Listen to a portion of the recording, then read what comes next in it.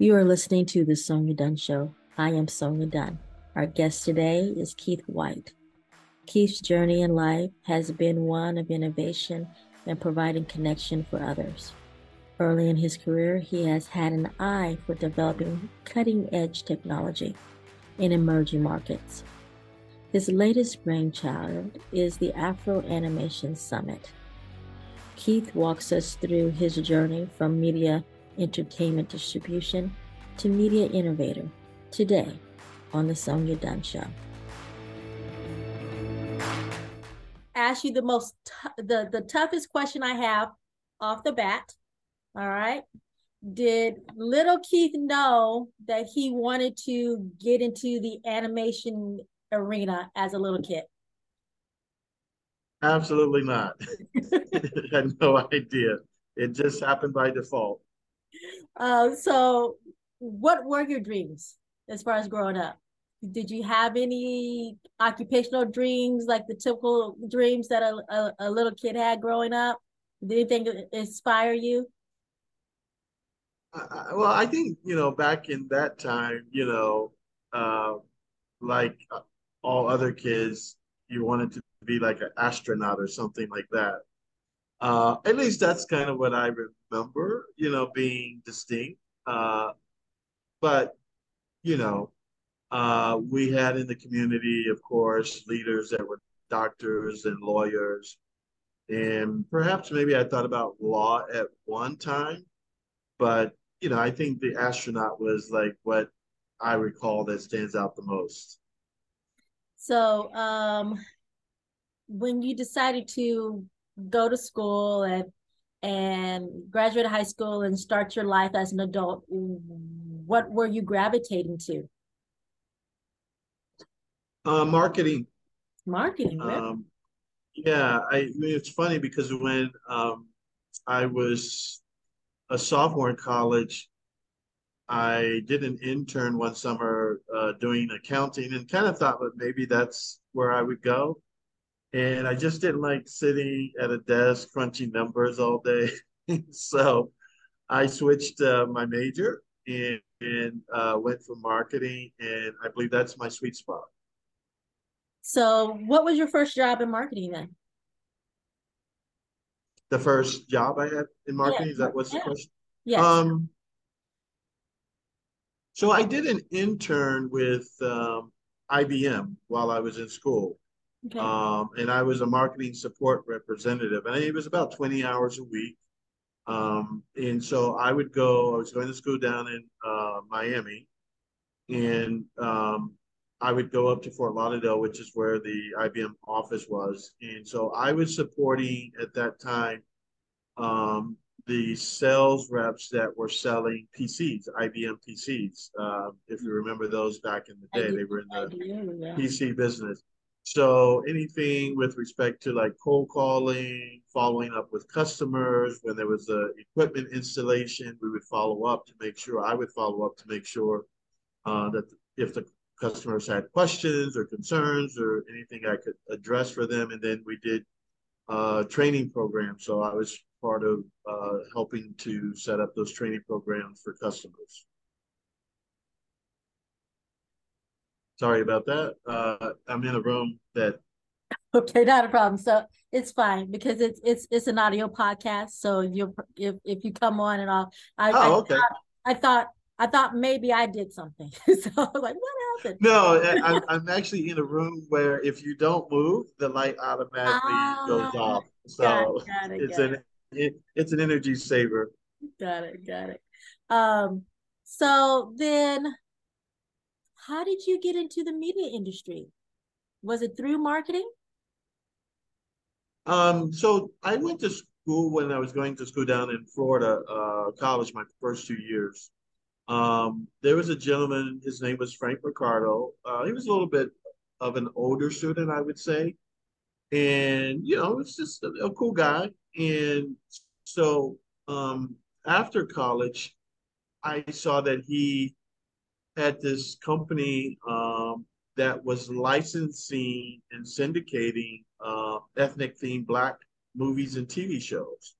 I don't know if you remember on Sundays, Ruby Dee and Ozzie Davis would host. Yes. So that was his company, and I thought like, wow, that's really fascinating. Like I know him personally. Like if he could do it, I know I can do it. And so it was just really amazing knowing him personally and seeing what he had done and being able to get, ethnic themed content, black movies on national television in syndication was just unbelievable to me. And so I started down the road of reaching out to movie studios to see how I could license black movies.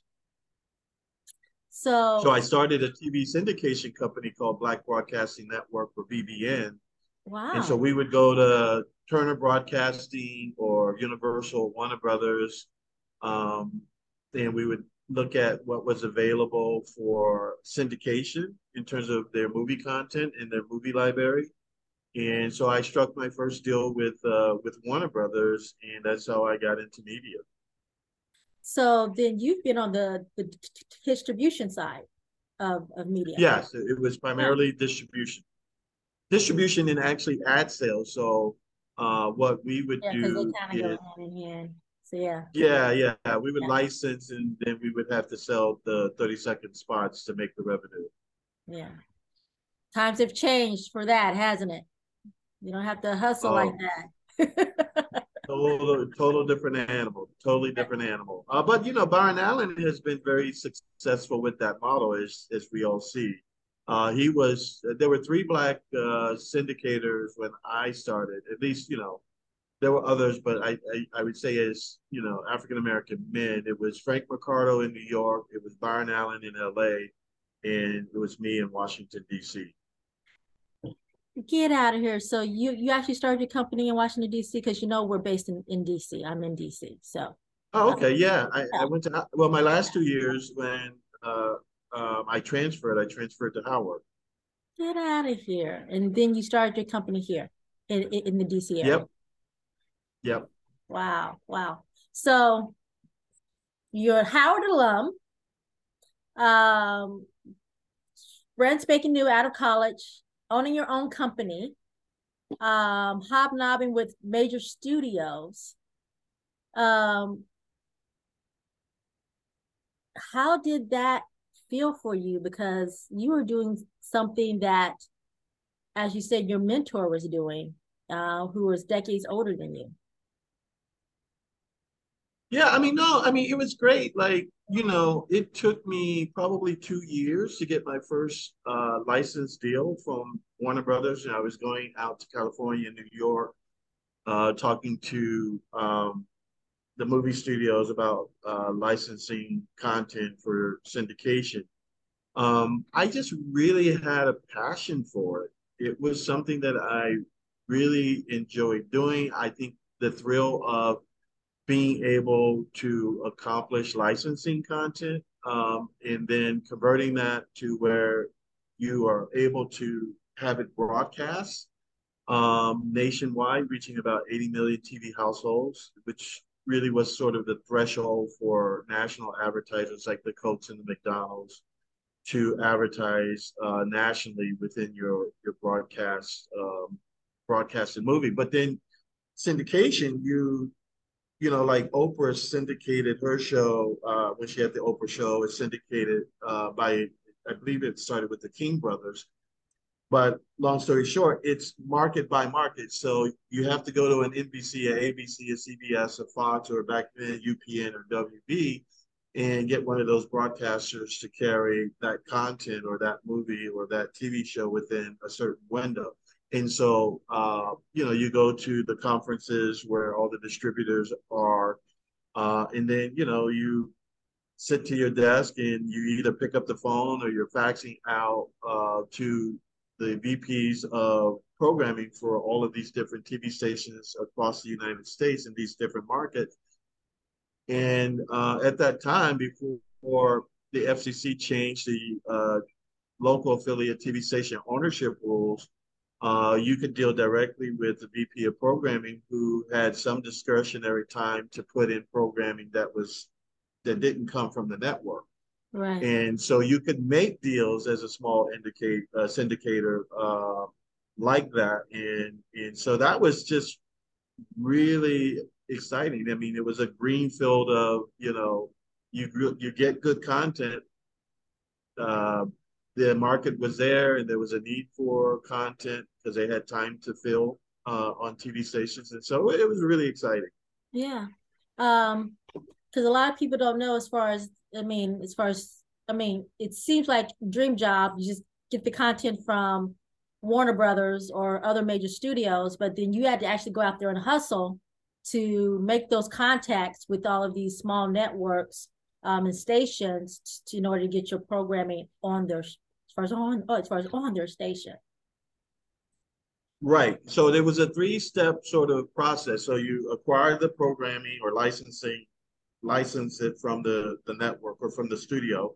Then you've got to go out and you've got to distribute in the sense of get the a network local affiliate station in each of the TV markets. So you reached up to 80 million households to cover during a specific window, let's say 1 week or 2 weeks or 1 month. And during the license period of the programming. And then you had to go sell that 30-second national ad spot to a national advertiser, obviously through their ad agencies, mostly, based out of New York or Detroit for the auto industry, and then Los Angeles. So Some in Oakland as well. yeah. So how long did you do this? Or do you still do it? I No, I don't do it anymore. I did it for 3 years. Okay. And then you move towards, I guess somebody swooped you up and said, Um, "Hey, we need to have him in house." Is that what happened? So, so I was mentioning earlier, the FCC changed the television station ownership rules. Back then, no network could own more than 16 stations. When the FCC opened that up, then all of these acquisitions of local network affiliates started happening by the ABC parent, the CBS. So they could own more stations when that rule changed. How that affected the small syndicator was that the corporate kept taking some of that time that the local VP of programming had from that station, where Right. he can make deals with local syndicators. The networks kept taking more and more of that, time from them. And so what we found as a small syndicator was being our programming being buried overnight. So we 2 a.m., 1 a.m. on the weekday. And so obviously you have to guarantee a Nielsen rating to your advertising partnership. And Right. so it becomes tough to make, a decent rating when you're overnight. The great thing I would give, credit to in terms of Byron Allen is that he really kind of became the king of late night. Like I don't care, or I don't know what he was charging, but he just kept at it and expanded his inventory of shows and ad time. And even if he was pricing it at a discount, if you have 500, 1,000 units of ad time to sell a year, and if you're selling each at 3,000 or 2,000. I mean, that's great money. And the great thing too is that he didn't license his programming. He actually created original programming so he could control the cost of production. When you go to license a movie from a movie studio, I mean, it just doesn't come cheap. I mean, it Right. could be 100,000, it could be 200,000, or even more for whatever window you're looking to exploit that content Yeah. in. Yeah. Yeah. Um, so what did you move to then? What did you move to I after that? got into real estate. I got into acquiring real estate. So I started buying properties in Florida and built up a sizable inventory of property. And, when there came an opportunity to unload them, sell them, I did that. So how did you get back into the media industry? Yeah, I had an itch because I had success in the syndication world early, and I loved media. But fast forward now, we're around 2008, 2009, which I believe is when YouTube came out. And I'm looking at the YouTube model, and I'm saying to myself, wow, there needs to be a family friendly version of YouTube. I mean, YouTube was the wild, wild west of user generated content, Yes. but At they that also time. were not, yeah, at that time, they were not selling ads. And I think a lot of family brand, advertisers, the national ones, the big ones were like hesitant to put their content on YouTube because the content was just all over the place, some of it sketchy, low hanging fruit. So I built a platform called Zuga TV, which was the family friendly version of YouTube. And quite frankly, we were very successful in getting these family consumer brands, national ones, to advertise. So we were one of the first video platforms back then to receive what is so iconic on YouTube today, which is that 30-second pre-roll video spot that you watch on YouTube before you Yeah. actually get to the video. So Yeah. we were one of the first to actually have that format, and we did extremely well. The problem with that, and this is why YouTube waited probably 4 or 5 years before they actually started running ads, is that it killed the user experience. Like users at that time, 2008, 9, 10, just wanted to get to their video. They didn't want to see an ad. So we launched with tremendous success in terms of users coming onto the platform and watching our videos. And by this time, I had made uh, deals with various video sources like AP, Reuters, Viacom, and some others to get video content onto our daily basis. So we had great content across a lot of different genres. But then when we put those ads on top, the users were like, no, no, no, no, no. And so it killed the user experience. And that was a big lesson I had to learn because our user base on a monthly basis went down pretty significantly. And so, you have to very much like on a TV spot, you have to guarantee a rating. You have to, obviously have so many eyeballs looking at this content as these sponsors are paying you to advertise. So, and to reach a specific demographic or audience. And so, it was a learning lesson. And so now I understand why YouTube cautiously and strategically waited for quite a long time to introduce videos in front of their content because they knew there was a chance they could hurt the user experience. So then you moved from being a platform owner to then moving towards what was next for Keith? So I went from that to developing um, digital platforms in the music industry. So um, I was vacationing a lot and had a lot of great friends in the Dominican Republic. And one of them worked for the wireless carrier called Orange, which is a French telecom company. And this was pre iTunes. Remember when you used to be able to download your song through Verizon or your phone or something like that? Right. So that was happening at that time in the United States. It was happening overseas.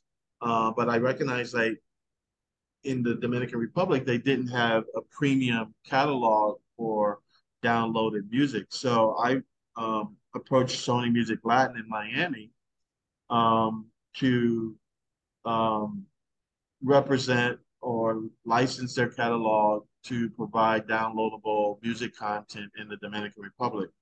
And a gentleman by the name of Seth at Sony Music Latin was, again, took 2 years of talking, convincing, gave me my first deal um, to develop um, this platform that really acted as the bridge between Sony Music's content, digital content on one side, and the mobile carrier. So when a user wanted to request a song, that process of requesting and retrieving and then sending back to that individual's phone was the platform that we built.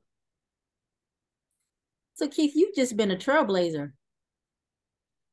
Well, I you know, have seen opportunities in the market and just, took the bull by the horns and went for it.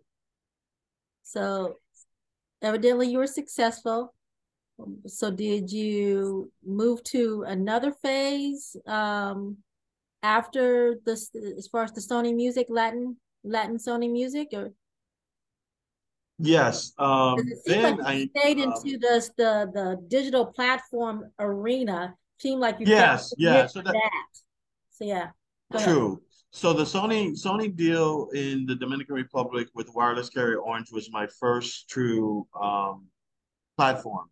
And then the thing was is that Sony already had license deals for their music catalog in bigger markets in Latin America. So I couldn't really go to Brazil. I couldn't really go to any big market. They didn't have presence in the DR, so that's why they gave me that market.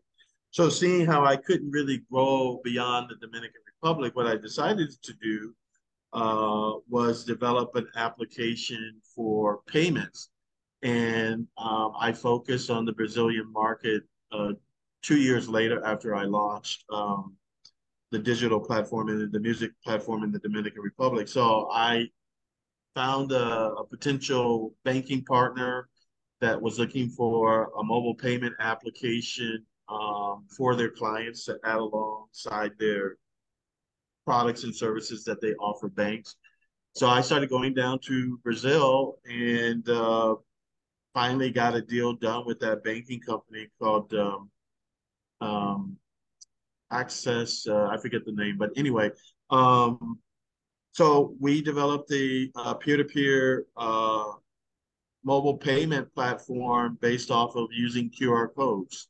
So it's kind of like, what you have now, Yeah. where you don't have to use your credit cards to make payments. And so I lived in Brazil for 10 months. So what year was this? It was uh, mobile application that we built called Track Go, and it was a peer-to-peer mobile payment application. So, for example, let's just say I was the taxi and you were my passenger. I can create the pricing in the app, and let's say it was a $10 ride, and I would just turn the phone front facing you, and it will have a QR code, and you would just scan it with the consumer side of the app, and your digital wallet is stored already into the digital wallet, and then you just click a button to once you scan the QR code, you just click a button and then the payment is made. So Wow. you're not exposing or risking your credit card. You don't have to pull your credit card out, and you don't have to pay for cash. So we developed that in Brazil. And what year was that? What year? Yeah, what year? That was 2014. 2014. So you were on the same page as Cash App and Venmo and all that good stuff. Um, but more Yeah, Peter. we were actually a little bit before them. We were Yeah, a little yeah, bit before Cash App in yeah, Venmo. Yep. yeah. So still trying to find that connection. How did you get to animation, Keith? So of course I'm building different platforms in different parts of the world. We did one in Nigeria, and then we did a few in the U.S. In around 2019, we were building a video platform, mobile application that was short form video content. And it was, I dare say, kind of a Me Too TikTok. And that's never how you build anything. Like you always want to build something to solve a problem, not a Me Too, because no investor, sophisticated one, is going to believe that you can overtake TikTok in that vertical. So I was looking around. I was traveling. Actually, I was working on a deal in Nairobi, Kenya, of all places. And it was a media deal to acquire some media assets. And I had a, a partner who was a former CFO of Radio One. And we were working on a deal in Nairobi, and that's 2019, early 2020. Then the pandemic hit. But I was also in the travels between, let's say, Nairobi and South Africa, meeting creatives, and of course, I want to talk and know what their needs are as a marketeer. Right. And the takeaway there was the creators I met in Africa was like, we wish we could connect with our American counterparts. So that stuck with me. And but then the pandemic happened early 2020, and I came back to the United States. And but we're still working on building this short form video app, but we were not solving any particular problem for any particular creative community. And again, it's just not how you build an app. Yeah. And so I was looking around for where I could locate a community of video creators that had a pain point. And during the pandemic, I started coming across a lot of illustration and comic work on Instagram being done by Black and Brown and African creators. In my 20 plus year of being in media, I really never had a reason to pay any attention to animation. I just always thought it was a kid's medium.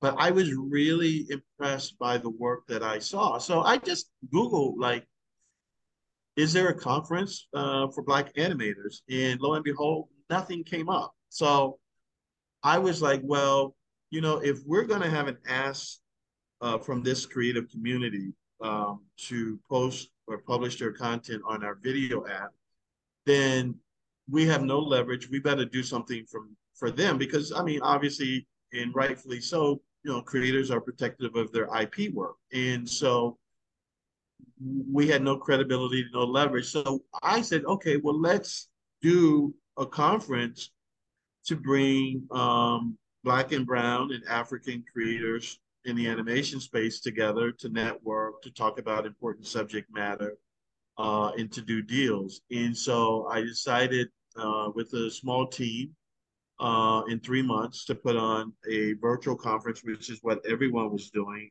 during the pandemic, as you know. Right. But simultaneously, a couple of other things happened. The George Floyd incident happened. So, a lot of American companies stood up to say, we want to be a part of this positive change towards diversity, equity, and inclusion. So that was there. And then it was well known, in reading or following the entertainment trades that, Hollywood had a diversity problem in terms of hiring and talent. So, I'm used to building platforms, but we didn't build this conference platform. We used this platform called Hopin, which is kind of Zoom on steroids, but more for enterprise type conferencing. I put together a team, reached out to a couple of studios unsolicited through LinkedIn, Marvel, Disney, and Sony, and say, hey, if we put together, thinking sort of in a pre-marketing kind of way, if we put together this online animation conference for Black and Brown, underrepresented, the BIPOC animators, would this be something that you would be interested in? They all three said yes. So once I got the sort of green light for that, I decided like we would have to write the check first because there's no guarantee that we would get anyone to sponsor. Fortunately, we did have three sponsors come in towards the end, so that was really great. Kevin Hart's Laugh Out Loud Network was one of our big sponsors when we launched in 2021, so thankful for them. And then, we launched and we had, it was a free conference. We marketed all over in Africa and the United States and Canada and the Caribbean and Brazil and Western Europe. And we had 1,900 people attend. And we had a little over 60, 65 speakers speak, from various parts of the animation industry. And we after that first year, really walked away with this embarrassment of riches because we executed on the conference extremely well. I have a really great team. And so that was the origins of how, Afro Animation started in 2021. So now you're in your third year, and Yes. we're at, some people say we're out of the pandemic, we're out of COVID era. Um, what is the expectation of Afro animation now? Well, we've scaled it in 2022. Virtual conference grew it by 257% in terms of attendees from 2021 to 2022. So we had 4,900 people in 2022. We also really focused on female representation. It was at 31% in 2021 in terms of attendance, and we grew that to 49% in 2022. So here we are, 2023. We're post-pandemic, as you said, and so the natural progression for me, and we did a survey about post 2022 Afro animation to kind of assess whether or not people had interest, if these creators had interest in an in-person conference. I mean, I think there's only so much you can squeeze out of a virtual conference, but people, wanted that real connectivity. And so it was just a real natural progression to go to an in-person conference in 2023. We settled on Burbank because most of the big animation studios are there in Burbank or close by. Um, and we had no model for an in-person event. It's actually both in person. It's a hybrid in person and virtual. So the virtual passes that you can also buy if you can't make it out to Burbank on April 26th and 27th at the Marriott.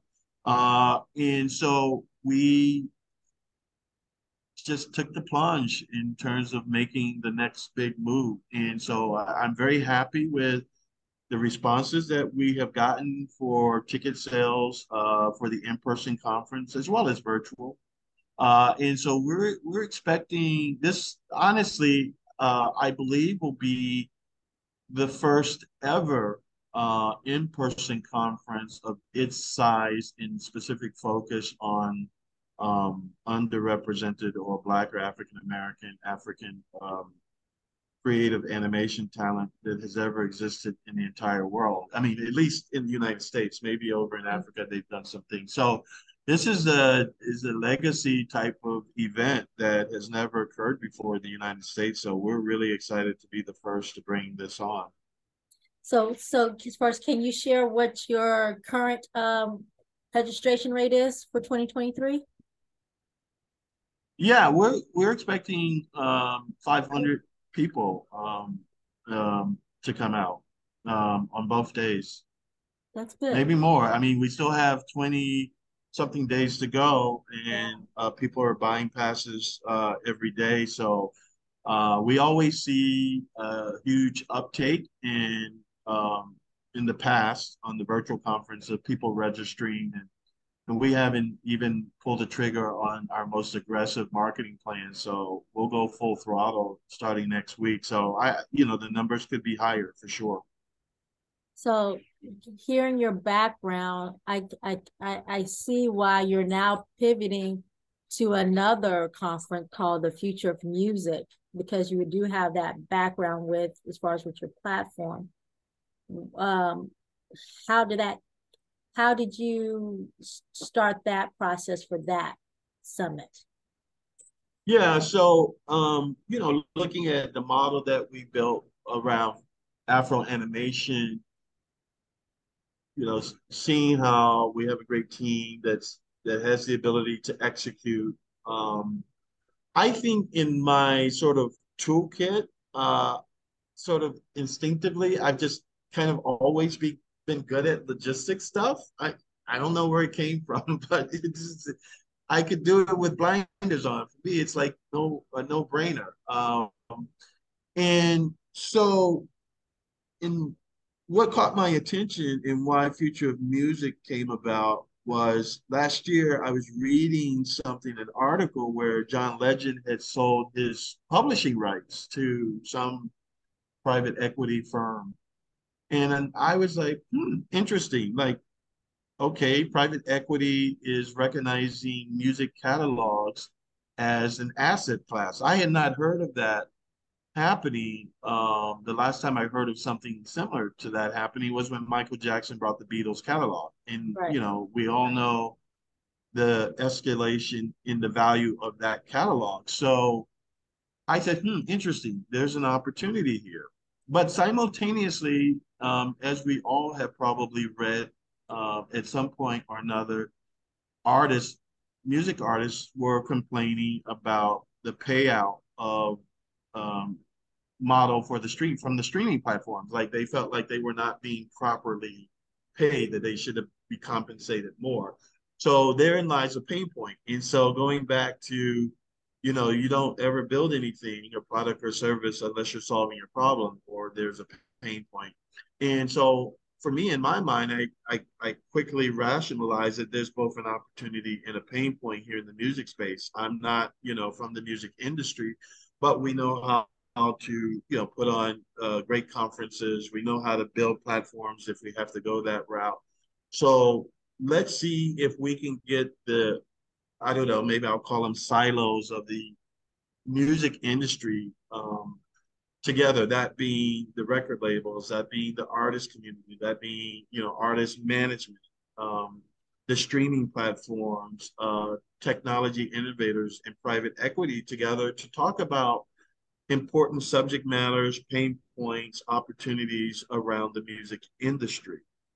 And so Future of Music was born out of that that that purpose. And so May 31st, also in LA, at the Skirball, we're doing a one-day conference with some of the best minds and forward thinkers in the music industry, thinking about and talking about, like, where is the music industry going? What is it going to look like in 5 years? How is, technology going to change, the business model? How does the industry get democratized so that, like YouTube, democratize user generated video content? Is there a track for being able to do that in the music industry? So we have speakers coming from Nigeria, um, the UK, and it's just the talent is just amazing in terms of our speakers. So we'll start marketing,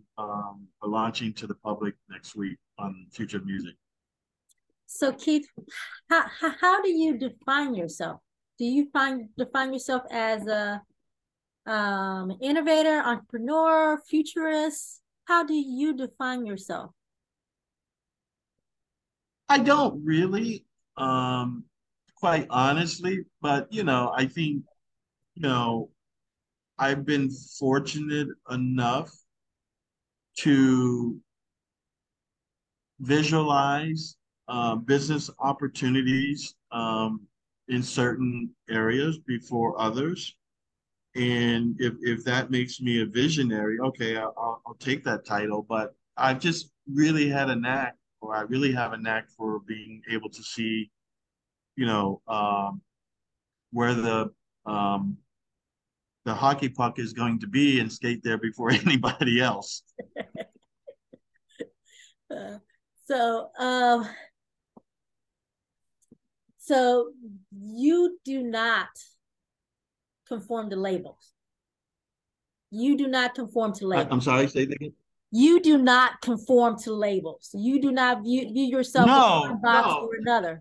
I mean, it's not that I don't conform. I just never paid too much attention to it. I mean, because I've been doing different things, testing, trying, Yeah. some succeeding, some not succeeding, and you know, until you actually have success, you know, I don't see the need, to tie a label to yourself because you're still unproven. I mean, we certainly have had success with AfroAnimation, and that's unfolding into a lot of other different opportunities. So it's just kind of recently, what I say, like, what I've envisioned or what I pursue from my vision is, I can say now there is some success that we've succeeded in certain areas. So, I think the trick for me is just to keep going and seeing what I can build. And then, maybe if we have this conversation 2 years later and I have done some terrific things that have made a difference and a little bit of a dent in the world and all of that great stuff, then maybe we can, tap a label. Okay, so then question I have for you. 2 years from now, what do you determine as success for you? If we're 2 years in the I future, believe, what does I, success look like for Keith White? yeah, yeah, yeah. I think for me, the vision is to develop a model, and it's unfolding. It's unfolding now with these two conferences, where it looks like maybe it's the Live Nation for entertainment conferences. Maybe that's just a vertical that you could start, but obviously that can tap out into other verticals. So I kind of really envision, um, a company that is, I dare say, maybe somewhat equivalent to Live Nation, but not, in direct competition with them for these superstars. Yeah. And that doesn't mean necessarily it has to be concerts, but I think that we found a niche where there's some pretty significant opportunities in the conferencing or live event space. So what I'm hearing from you is content is king for you. And it's figuring out what type of content you want to um be a part of that business model. What type of content is going to be your business model? Right. So yeah, content for me, even back in the syndication days, was always king. I mean, I've seen questionable content, not in terms of racing this, but like, how did they get that distributed? It's like it was low budget, low hanging fruit. But so simultaneously, yes, you have to have content, but you also have to have a highway to put that content on. So you have to have a platform, digital or otherwise, to Right. let that content go down. And so what's kind of really happened was that I cut my teeth in the last 10 or 12 years in learning how to build digital platforms. And just so happened because of the pandemic, and I sort of defaulted and fell into the live event space. So those two combinations coming together, we can get the content, but we can also build technology that puts this in the hands of not just me, but thousands of other producers of content. Um, that's not necessarily a concert related component. So I give you the A to Z that you need as a promoter or as a content a producer of a live event. I give you the whole package, A to Z, and you just plug it in whatever conference you want to do. It's, everything is in your toolkit. So I think that, from a technology perspective, technology plays a key component to democratizing the space and then enabling. So let me go back. I'll put an interesting scenario on the table. Let's Okay. just say I started Airbnb before Airbnb, and I started renting out rooms, and people were, paying me to rent my rooms. Okay, so I have one house. I did that successful. It's like opening the first McDonald's franchise. Okay, I have one, so let me scale. Let me get 10 more. So I get 10 more houses, and I'm doing that. I've got people coming in, they're renting, I'm making money.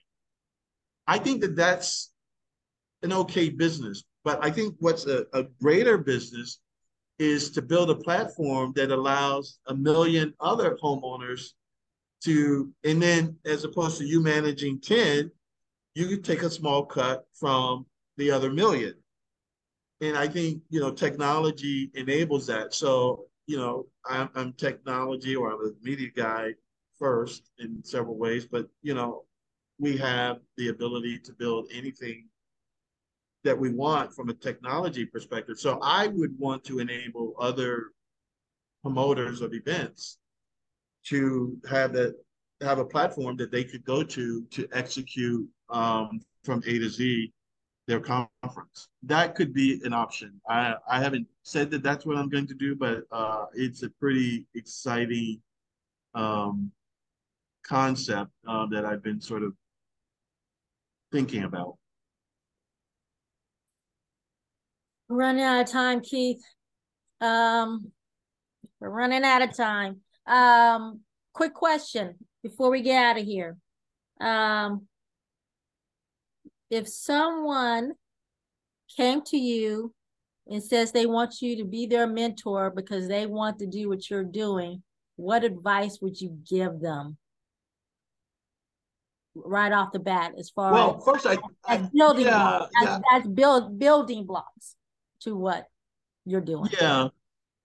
I think advice from my experience is once you find that sweet spot or that you're really passionate about, um, and you're really good at, take the bull by the horn and go for it. I think you have to be committed to something, and you have to work at it or train like an Olympian athlete. You have to day in and day out. And follow your instincts. If your instincts have served you well, there could be naysayers. Oftentimes, there are.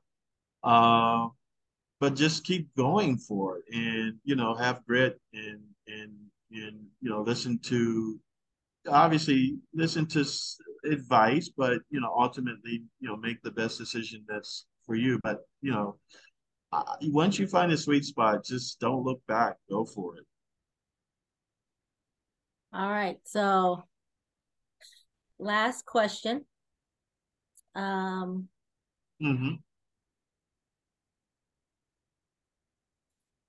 3 songs, since you're a music guy, 3 songs that kind of define your life. Um, uh, this is probably comical, but Drake started from the bottom. Now you're here. Actually, even another Drake song, 0 to 100, real quick, because I really I move very, very fast. Like, if you can't keep up with me, then we have a problem. I'm That's like Steph Curry, catch and release. I want to catch the ball and I want to release. The third one would be Kanye's "Amazing." It's amazing. 4. Um, I know those two are heavy. They're coming right around the corner. Work from day up, sun up to sundown. Yeah, I mean, of course, I've got some things sitting in the back of my head. Probably a little too early to talk about them, but but yeah, of course, I have some stuff. I just got to get past those two first. Yeah. So, in other words, we can expect you back to give us that update. Absolutely. Thank you for listening to the Sonia Dunn Show. I hope you enjoyed our guest, creative innovator Keith White. If you would like to learn more about Keith White and AfroAnimation Summit, visit www.afroanimation.com. Until next time, may the roads that you must journey bring you to a place of harmony. To learn more about us and our available podcasts, visit us at sonyadunn.com.